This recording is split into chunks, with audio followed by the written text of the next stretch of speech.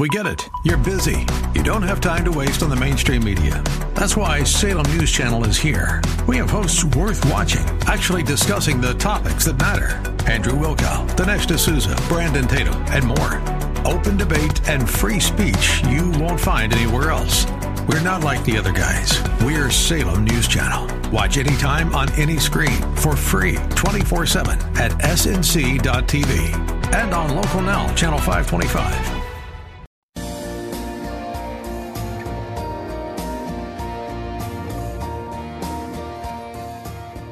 Like Bob on Facebook at facebook.com/Bob Burney Live.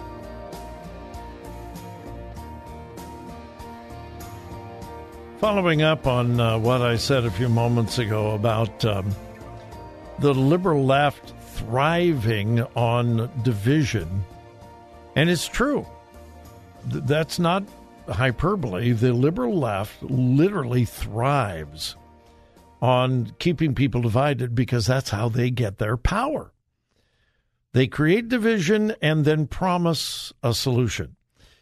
Now, the solution, in essence, causes more problems, more division, but then more division allows them to say again, well, we will provide the answer.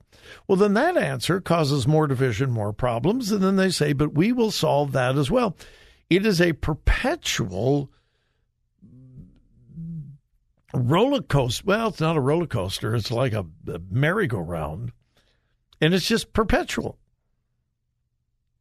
Let me give you an illustration. And as I say often, facts and truth are not left-wing liberal virtues. The end is the ultimate. And so, therefore, however you get to the end, it doesn't matter.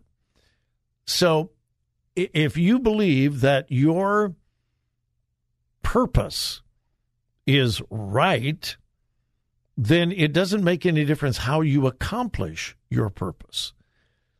Because, again, the end justifies the means.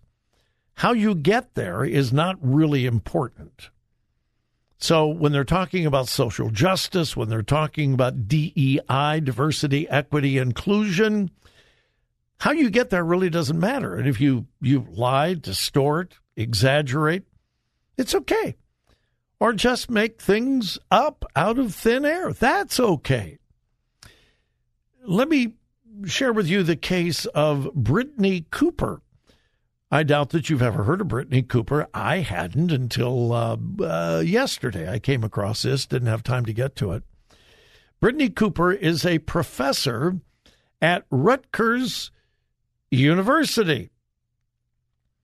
And she believes, with all of her heart, that white people, I'm quoting, are all racists, and again I'm quoting from a professor at Rutgers University, a black professor, white people are all racists who are committed to being villains. Yeah, white people, all of them, are committed to being villains. Then she went on to say that the only slave owners, slavers is the term that she uses, the only slavers in history have been white. White people were the only slavers of history, this black professor says. She went on, no, that's what white humans did. I'm quoting. No, that's what white humans did. White human beings thought there's a world here and we own it. Prior to them, white people, black and brown people have been sailing across oceans, interacting with each other for centuries without total subjugation, domination, and colonialism, right? Okay. Now, as I say continuously, we should never, ever sugarcoat the horrors of slavery. But we must look at it factually. And factually, throughout history, there have been as many black slavers as white, possibly more. In fact, this is an inconvenient truth, as a former vice president would say. There are thousands of people in slavery today. Today, slavery is in existence today. Slavery has not been abolished on planet Earth. There are still people in slavery today, but not one slave is held by white people. To my knowledge, the only slaves in existence today are held by fellow black people. If you're a longtime listener, on 3 or 4 occasions, I came to you on behalf of slaves in Sudan, people that were held in slavery, and we were raising funds to set those slaves free. Well, those slaves were not held by white people. Now, am I saying that white people are not guilty of slavery? Of course not. But my goodness, let's look at it factually. My view on this, I've always been repulsed by slavery. Never have I ever, or will I ever, justify human slavery. Never. But my understanding of slavery was changed dramatically when I visited Goree Island, just off the coast of Africa. Goree Island, I believe it's spelled Goree. If you want a fascinating study, do a little internet search for Goree Island. Again, I believe it's Goree. That was one of the largest slave ports in the world. This is where the majority of slaves who came to America came from. Slaves were captured on the mainland of Africa. They were transported over to Goree Island where they were processed. And it was a horrible thing. They were kept in deplorable situations. It was terrible. And that's where they were loaded onto slave ships to go to places in Europe, but primarily America. There was a door-size hole cut in a rock, and slave ships would come up to that rock and come up to that door cut in the solid rock, and that door was called the door to nowhere, something like that. And that's where they were loaded onto the slave ships.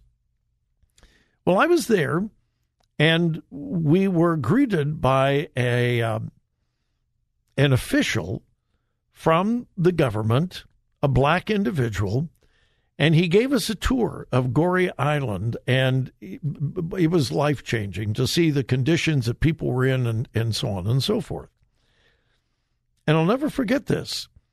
This African took us on the tour, and then he said, I wish I could speak to everyone in America to tell them that the white people that were guilty should be ashamed. But he went on to say, there would have been no slavery whatsoever without black Africans selling their brothers, sisters, one tribe attacking another tribe. He said there would have been no slavery whatsoever were it not for black Africans being involved. And the whole situation was deplorable.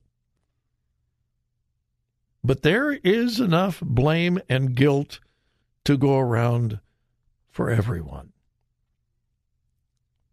But you're not hearing that from the liberal left today.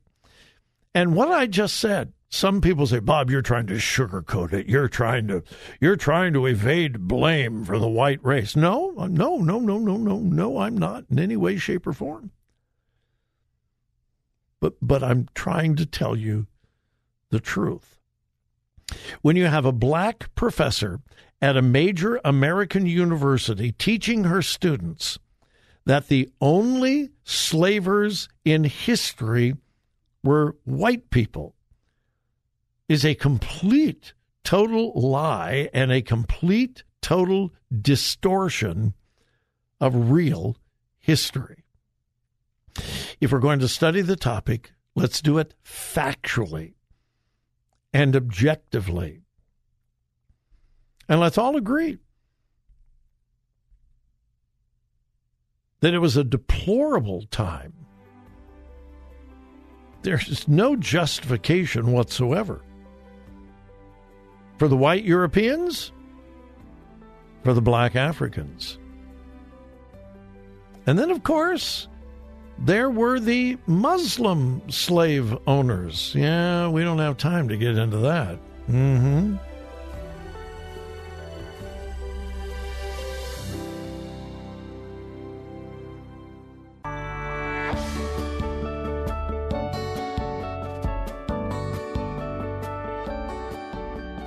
Follow Bob on Twitter at twitter.com/Bob Burney Live.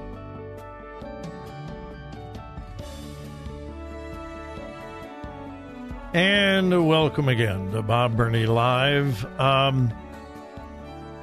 am okay.